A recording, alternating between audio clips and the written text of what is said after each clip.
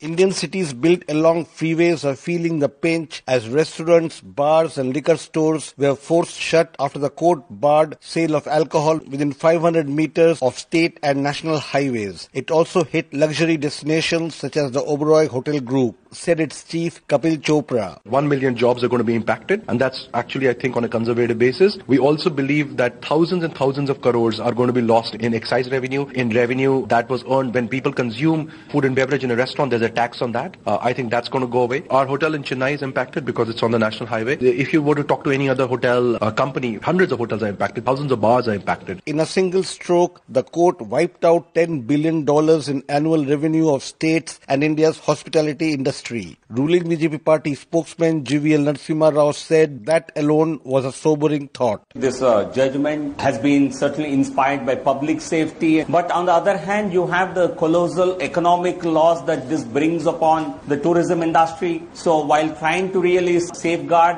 one problem that we are faced with, we are creating a possibly even a bigger problem of unemployment. All the state governments are concerned about it. The industry is worried about it. So how do we try and bring about a balancing act of taking the concerns of the Honorable Court into account, and exactly how do we try and minimize the economic economic impact on the industry? I think this is a difficult balancing act, but it must be really attempted to safeguard the industry, to safeguard employment of millions of people. 146,000 Indians died last year in road accidents, many of them victims of drunken driving. Activist turned politician Prashant Bhushan argued the ban must be taken in good spirits. I am not in favor of prohibition because prohibition rarely succeeds, but innovative ways have to be devised to curb the use of alcohol. The order of the Supreme Court regarding ban on liquor shops and bars, etc., serving alcohol along highways is one such curb which will go a long way. For Newsbreak,